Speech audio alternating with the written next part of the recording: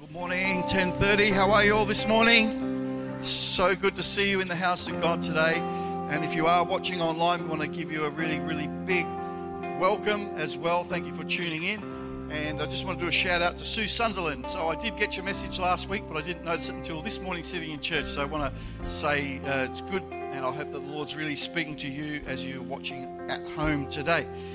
So good to be here. I'm so glad to be here, ready to preach to you this morning. We're in the middle of one priority, or near the very end of it. I just want to honour and thank those who have generously sown into the church with your one priority giving, and that is really an investment into future generations. It's investing into the future of the church so that others may know and have a place to come and worship God. That's a great thing to invest into.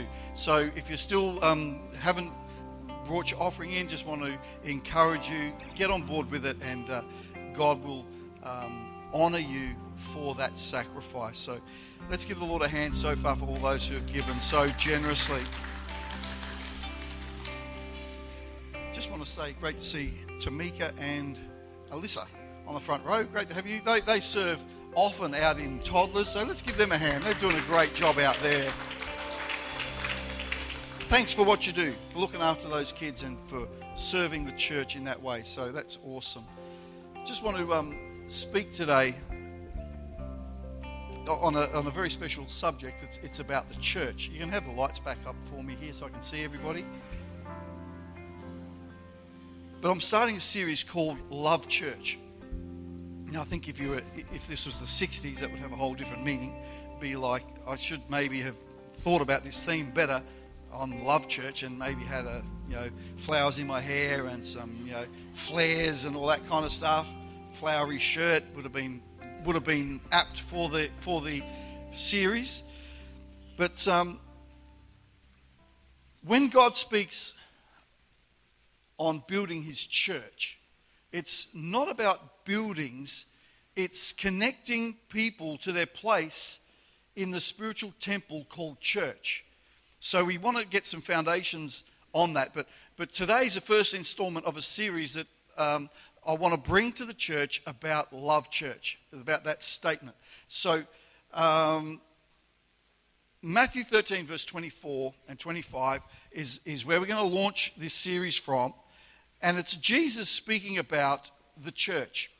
And he says this: the kingdom of heaven is like a man who sowed good seed in his field.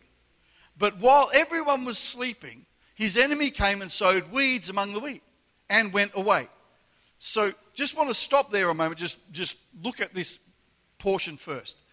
The kingdom of heaven is like a man who sowed good seed in his field.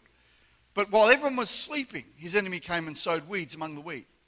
So we need to know, church, that when the church is sleepy, the enemy gets sowing, or the enemy gets working. And so we don't want to be a sleepy church. We don't want to be a sleepy people. We want to be alert. We want to be alive. We want to be awake to the things of God, so that the enemy can't get in while we're sleeping and bring things into our lives that are not good for us. So the words there are stay alert. There's some scriptures there. Get your phones out, take a picture of those, and you can study them later. But each of those scriptures talks about stay alert so that you can defend yourself spiritually. So I want us to be a church that is alert. And I know in these days that there is an awakening happening among the churches around the world today, where people are discovering again the awareness of spiritual things. So I want us to stir ourselves to an awakening in the church. And as you know, we do that once a month on a Thursday night. We have Awaken, where we spend some time in the presence of God. We spend more time to worship. We pray for one another. We release the gifts of the Spirit to the church on those nights. So I want to encourage you. Come on out. God will speak to you, and it's a whole new thing on a Thursday night that's happening. So get on board with those. Where was I at? When the church is sleepy, the enemy gets sowing. Now it goes on, verse 27, and there is no slide for that. Priscilla, relax. She said to that, you went to verse 27, but it wasn't there. It says this: the owner's servants came to him and said, "Sir, didn't you sow good seed in your field? Where did the weeds come from?" An enemy did this. So the servants asked him, "Do you want us to go and pull them up?" "No," he answered, "because while you are pulling the weeds, you may uproot the wheat with them. Let both grow together until the harvest. At that time, I will tell the harvesters, first collect the weeds and tie them in bundles to be burned, then gather the wheat and bring it into my barn." Now later on in that chapter, the disciples come to Jesus and they say, what did you mean by that story? And Jesus says, well, the field is the world and the crop is believers who have put their faith in Jesus, and we call that group the church. That's what a group of believers is a church. So Jesus tells it like this. He's saying that the church will never be perfect, but it is his kingdom. It is the kingdom of God. So he says in that statement, "Let both grow together until the harvest, and we'll sort it out at harvest." We'll sort out the difference between the wheat and the weeds at harvest time.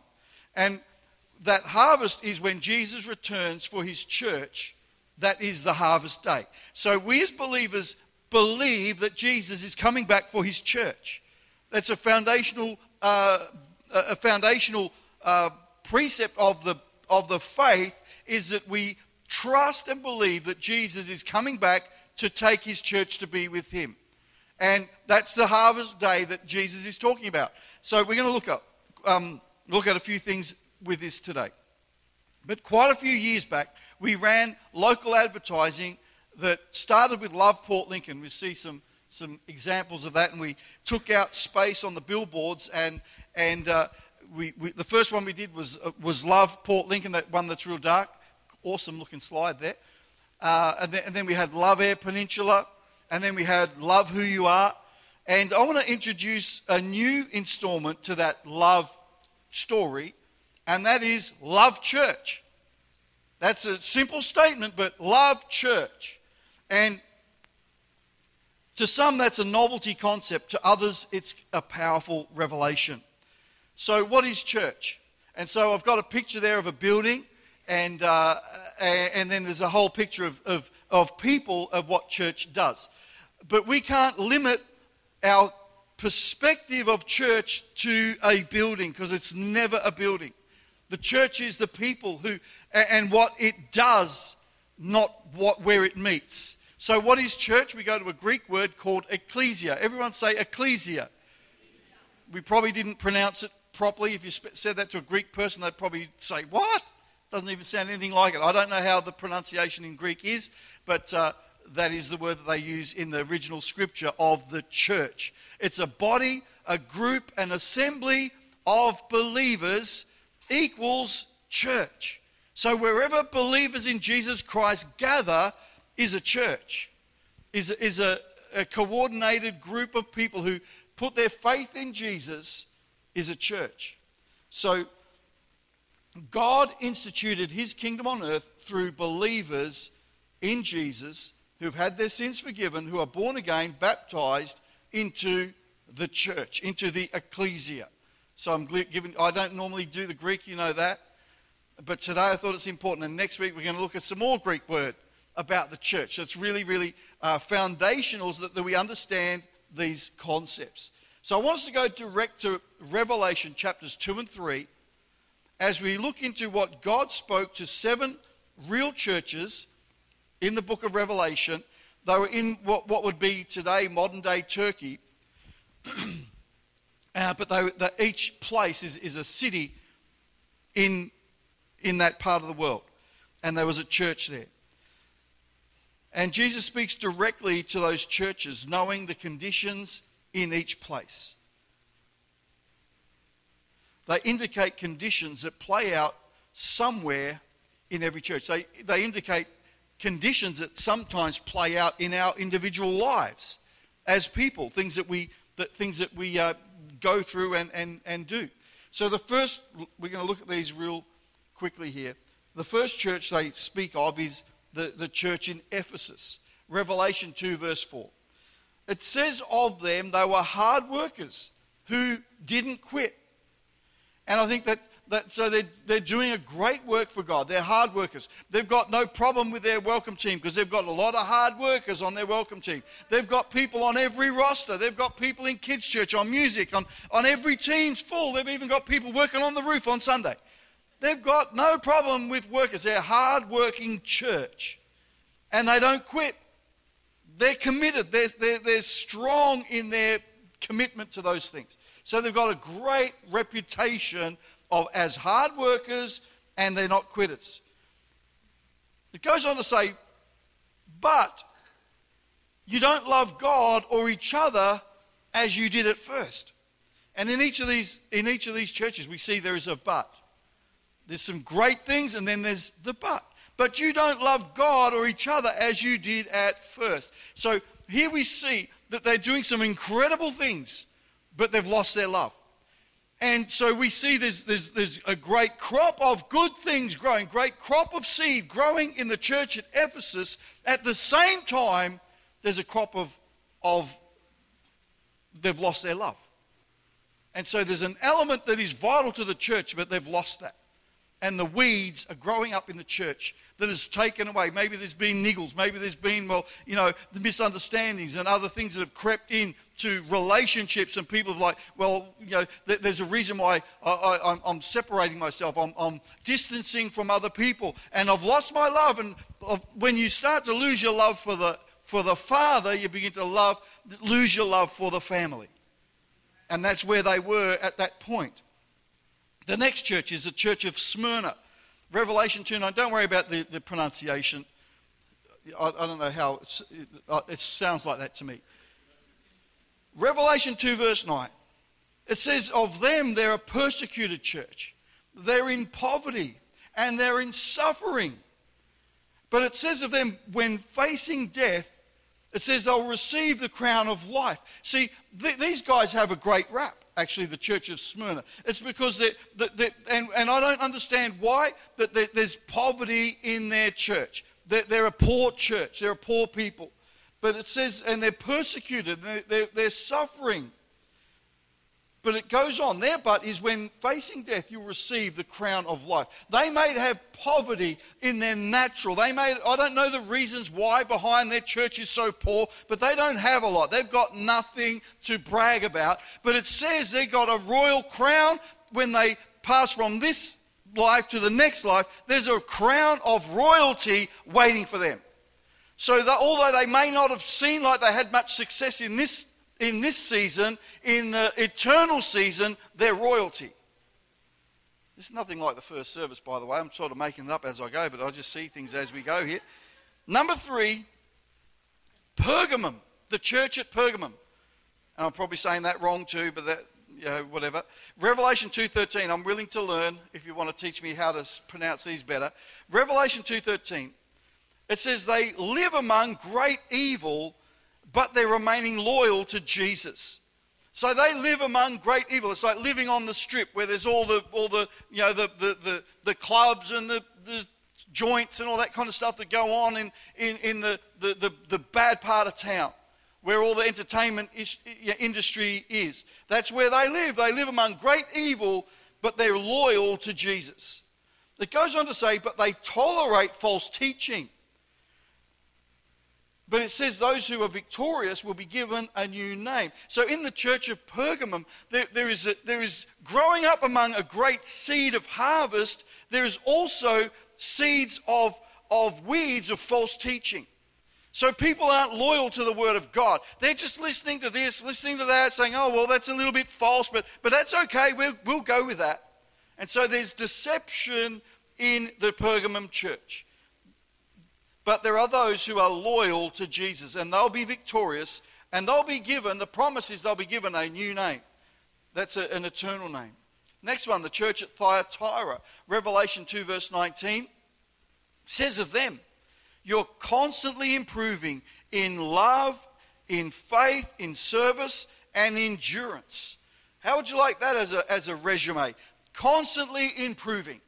I would love that over the banner of our church, that the Lord would speak. You're constantly improving. You're constantly going higher, better, improving in love, pardon me, in faith, in your service, in your endurance. But here's there, but. A false prophet, you've allowed a false prophet in, and you've permitted sexual sin to flourish in the church. And it says, to those who have not followed this false teaching, hold tightly to what you have until I come, and Jesus will give you great authority. So we see in this church, there is immorality going on. There are things that should never be in the house of God. A false teaching, a false prophet has installed themselves, and sexual sin is flourishing. But it also says at the same time, in among all those weeds, there is great authority in that church. How can that be? It's an amazing picture of the house of God is in the world, and it has the seed of God, the good seed growing, but there is an infiltration of evil within the house of God. I love it where it says, hold tightly to what you have until I come, and Jesus will give you great authority. Continue. It's talking about just there are those among that, even though there is immorality, who are sticking to the right things. The fifth church, the church of Sardis, Revelation 3, verse 1 and 2. It says of them, you have a reputation for being alive, but you're dead. That's not a great reputation. It says your actions don't meet the requirements of God. So, I don't know what that looks like. You have a reputation of being alive, but you're dead. It's like, having a coffin, but with lights and bells on it and things like that, and maybe a rocking motion that looks like something's going on, something's alive, but it's dead. And it goes on to say about the church of Sardis, they don't meet the requirements of God. It says, wake up and go back to what you believed at first. It's saying it's going back to some fundamental things again. Don't just think, well, because we've got it all right, because we're comfortable, because this looks right, that we are right.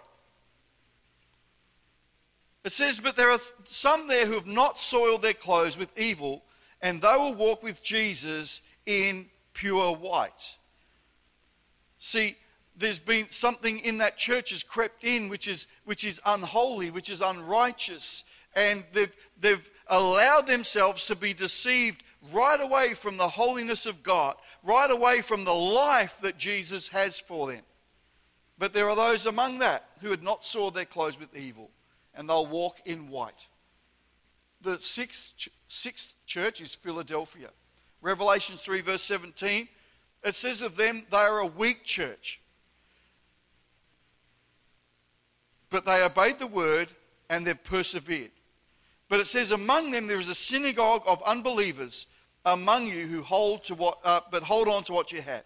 So here's a weak church, an indecisive church, a church that has no power, a church that has no strength, like a sickly child that has always got an issue, always got a problem, can never really get momentum going because there's always another problem, always another weakness. That's the church of Philadelphia, a weak church. But they've got something going from them. They obeyed the word of God. And they persevered with the word of God. And sometimes we might think, but we're weak, we've got problems everywhere, but we've got to hold to the word of God. It says to hang on to what you have. Hold on to what you have. You might think, I've only got a little bit of hope. Hold on to that hope. I've only got a little bit of faith. Hold on to that faith. I only got a little bit of whatever. Hold on to that little bit. And God will do the rest. Hold on to what you have. Then there's a church of Laodicea. The last one, Revelation 3 verse 15. It says of them, and we hear this preached a lot, they're neither hot or cold. That speaks to me of having no convictions. They're a church where anything goes. They're a Mr. Potato Head church. I've got a little bucket, you can pass them around, the Mr. Potato Heads. Who ever had Mr. Potato Head as a child?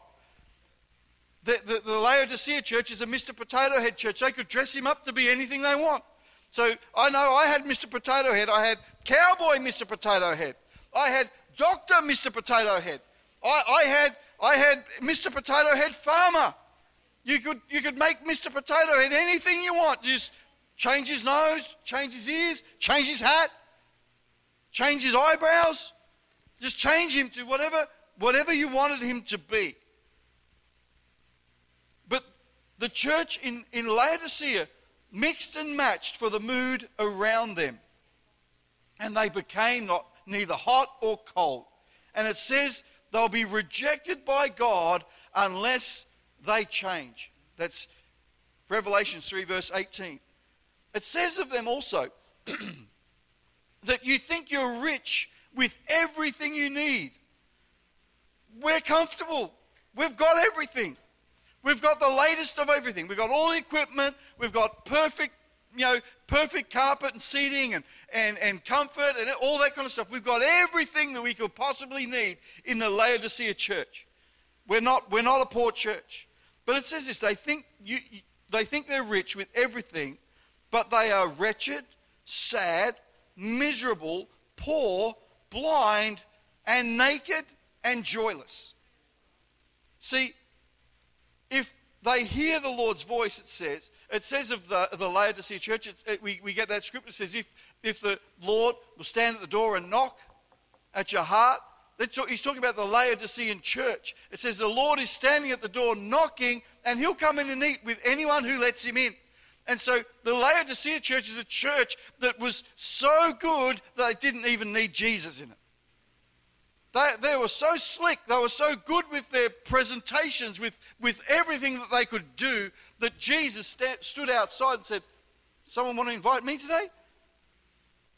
That's a scary kind of church, because it had the form of a group of believers but no Jesus. That's so scary to think about. So it says, if you hear the Lord's voice, you'll let him in. He'll come in and eat with them. See, what we see from these 7 churches of Revelation are examples of what weeds among the wheat looks like in the church. And I think it's indicative of every generation of church. We'll see great bountiful harvest of good seed that God has planted in the hearts of people. And in among that, you'll also see weeds that will grow up among us, grow up among them. And when I was a youth pastor, I had a very, very bad ministry habit of trying to weed out the weeds from among the group. But I did it way too many times. I think this person's bad news. I think they're here for the wrong reasons. I'm going to have a stern talk to them and tell them not to come back. And I'd say, it's honest truth, I'm ashamed. I'd say, if you come back to this youth group next week, I'm going to punch you in the head. Don't you come back. You understand me? But what I didn't realize is they go and tell 3 or 4 friends from the youth group, say, oh, that pastor kicked me out, so I'm not allowed to come back anymore. And so they go, oh, they're overactive mercy gift. That's my favourite saying about people that have got an overactive mercy gift. They'll go, oh, you poor darling, you poor baby. We're not going back there either. That's not what I wanted you to do. So what I was trying to protect the crop and trying to pull out the weeds, and what I'm doing is I'm pulling out the good seed as well. And we have a bad habit in church where we think it's our job to pull out the weeds. We've got to leave that to Jesus at the harvest. Because we can't tell what seed is going to be, what Jesus wants to work through. And we have to allow room for God to do work on people, because every weed could turn into a seed if it's given the right place. And we need to let Jesus do the work in people. And so often, so many times, people are turned away from the house of God because of well-intentioned Christians trying to say, we've got to protect the flock. We've got to protect the field here. And so we'll push these people out of our churches. You'd be amazed at the things I've found in the church here. Little parcels of things that have been disposed of ethically. But I don't mind finding that stuff in the house of God. It means that we're in the right place. We're doing the right thing because we're seeing all manner of people coming. And our hope is that people will find Jesus, will find salvation, will find their life need being met in the house of God. That's what we're here to do. But while the church, here's a statement. This is what you need to take home. Take a picture of this one. I said, no one does anything. Like, just do what you're told. Humour me. Get your cameras out. So, pretend you're interested. Does anyone have a phone? No, we don't even have phones anymore. We're Christian. We leave them at home. This is the main kicker for our whole message today. While the church is in the world will be in the church. Do you understand that? It's the weeds will be in the wheat. The weeds will be with the seeds. So while the church is in the world will be in the church. And my disclaimer is, love church anyway. Oh, I got a good response from this service.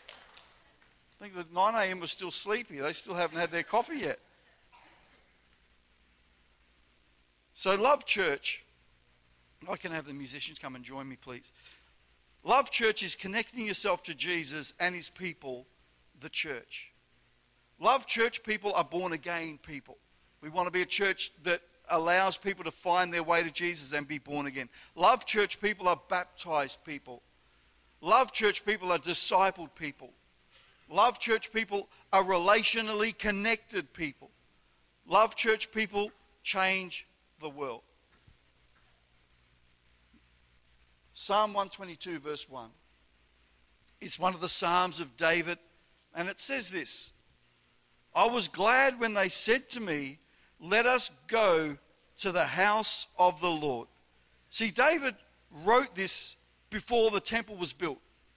And in a way, he was prophesying as he longed for a house of God to be built in Jerusalem where he lived. And there was a longing in his heart, but he's saying, I was glad when they said to me, let us go up to the house of the Lord. See, David had a love church attitude. I was glad when they said, let us go to the house of the Lord. The house of the Lord represents a place of worship where the faithful gather. And it's really talking about a gathering of believers, not a place or a building. If we could please stand together as one.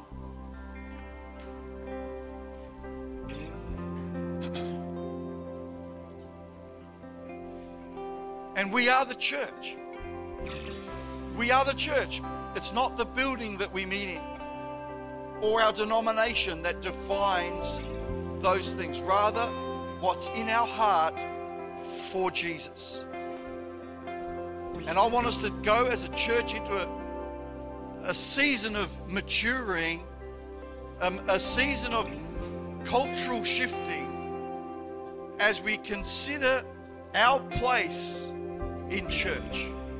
And I've used that term, love church. And I hope that you can walk away from today with those two words going through your head. Love church. Love church. Love church. And as we declare that, things will begin to shift in our spirit. In Matthew 11 verse 28, Jesus is declaring to us today, speaking to us in this scripture. He said, come to me, all who are weary and burdened, and I'll give you rest. There's an invitation there for us. There's an invitation there for you to a spiritual place of sanctuary with Jesus. Here on earth, it's called church. Come with me and I'll give you rest. But I know that there are people here and you've been harmed, you've been hurt, you've been judged, you've been condemned in church. Maybe if it's not you, it's someone who you knew. But I want us to go, One Heart Church, on a journey to heal.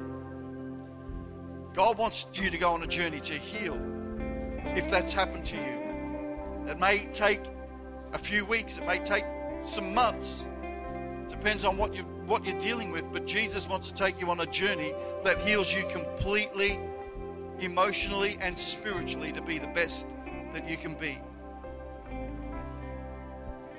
I pray that you may love church. Jesus designed it. I pray that we may grow in it pray that we may grow with it today. So right now, right across this place, if you will, raise your hand and say, Jesus, will you help me? I want to grow with it. I want to grow in it. I want to see it grow. I want to see it transform lives. I want to love church in the way that you designed it to be for my life. So, dear Heavenly Father, I pray right now that those who carry a heavy burden, Lord, your promise to us today is that you will give us rest. I pray for those who have been harmed in church. Pray for those who have been hurt, judged, condemned. That, Father, we just lay that heavy burden at your feet today. And we say, Jesus, I want to walk free from that. I want to let it go. I want to leave it behind, and I want to be set free. And Lord, I pray that a spirit come over us as a people that isn't just a slogan, but is something that happens deep in us that says, I love church. I love the house of God. I was glad when they said to me, let's go to the house of God. May there be joy in the house of God. Joy in our hearts. Joy in your presence, we pray. In Jesus' name. Lord, I just want to finish by saying, Lord, we pray, Lord God, that we may grow. That we may grow individually and that we may grow corporately as we pursue after you. I just pray in Jesus' name. Amen. Why don't you just take your seats for one last time. There's one important thing that I just don't want to miss whenever I can, and that is to invite people who want to become a Christian, who want to have that opportunity to give their life to Jesus Christ. We do a prayer in this church. There it is on the screen. It's a great first step to loving church, to loving God, to connecting ourselves back into the family of Jesus. It's the first step on the journey of believing, is to ask Jesus to forgive your sins, to be your Lord and Savior, to be your God. We've just prepared a prayer that declares our intention to Jesus to come and be our Lord and Savior, that we're passing our sins over to God, that He may deal with them, so that we can be free of that stuff that has separated us from the Father. But if you will, I just invite you to pray this prayer with me. And if you've never prayed it before and you really mean it, thinking, Jesus, I want to be a Christian. I want you to be in my heart. I want you to deal with the sin in my life, pardon me, and take it away. Then pray this prayer. The confession of your mouth is enough to bridge that gap that separated you from God. We can just pray this together. Dear Jesus, I believe you are the Son of God, that you died on the cross and rose again to forgive my sins. I ask that you forgive me. I give you my life and I invite you to be my Lord and Savior. Today, I am born again. I trust my future into your hands. In Jesus' name I pray. Amen. Now, if you're here and you've prayed that prayer for the very first time and you've sensed that you want to take that step on the journey of life following Jesus as a Christian, as a believer, then please come and see me. I'd love to talk with you, give you some resource to help you along that journey. And I just pray today that you be greatly blessed if you made that decision. I just want to thank you, church, for being such an awesome church, such an awesome privilege to preach to you today. And I just ask you to go on the journey with me over the next little while of Love Church. God bless you all.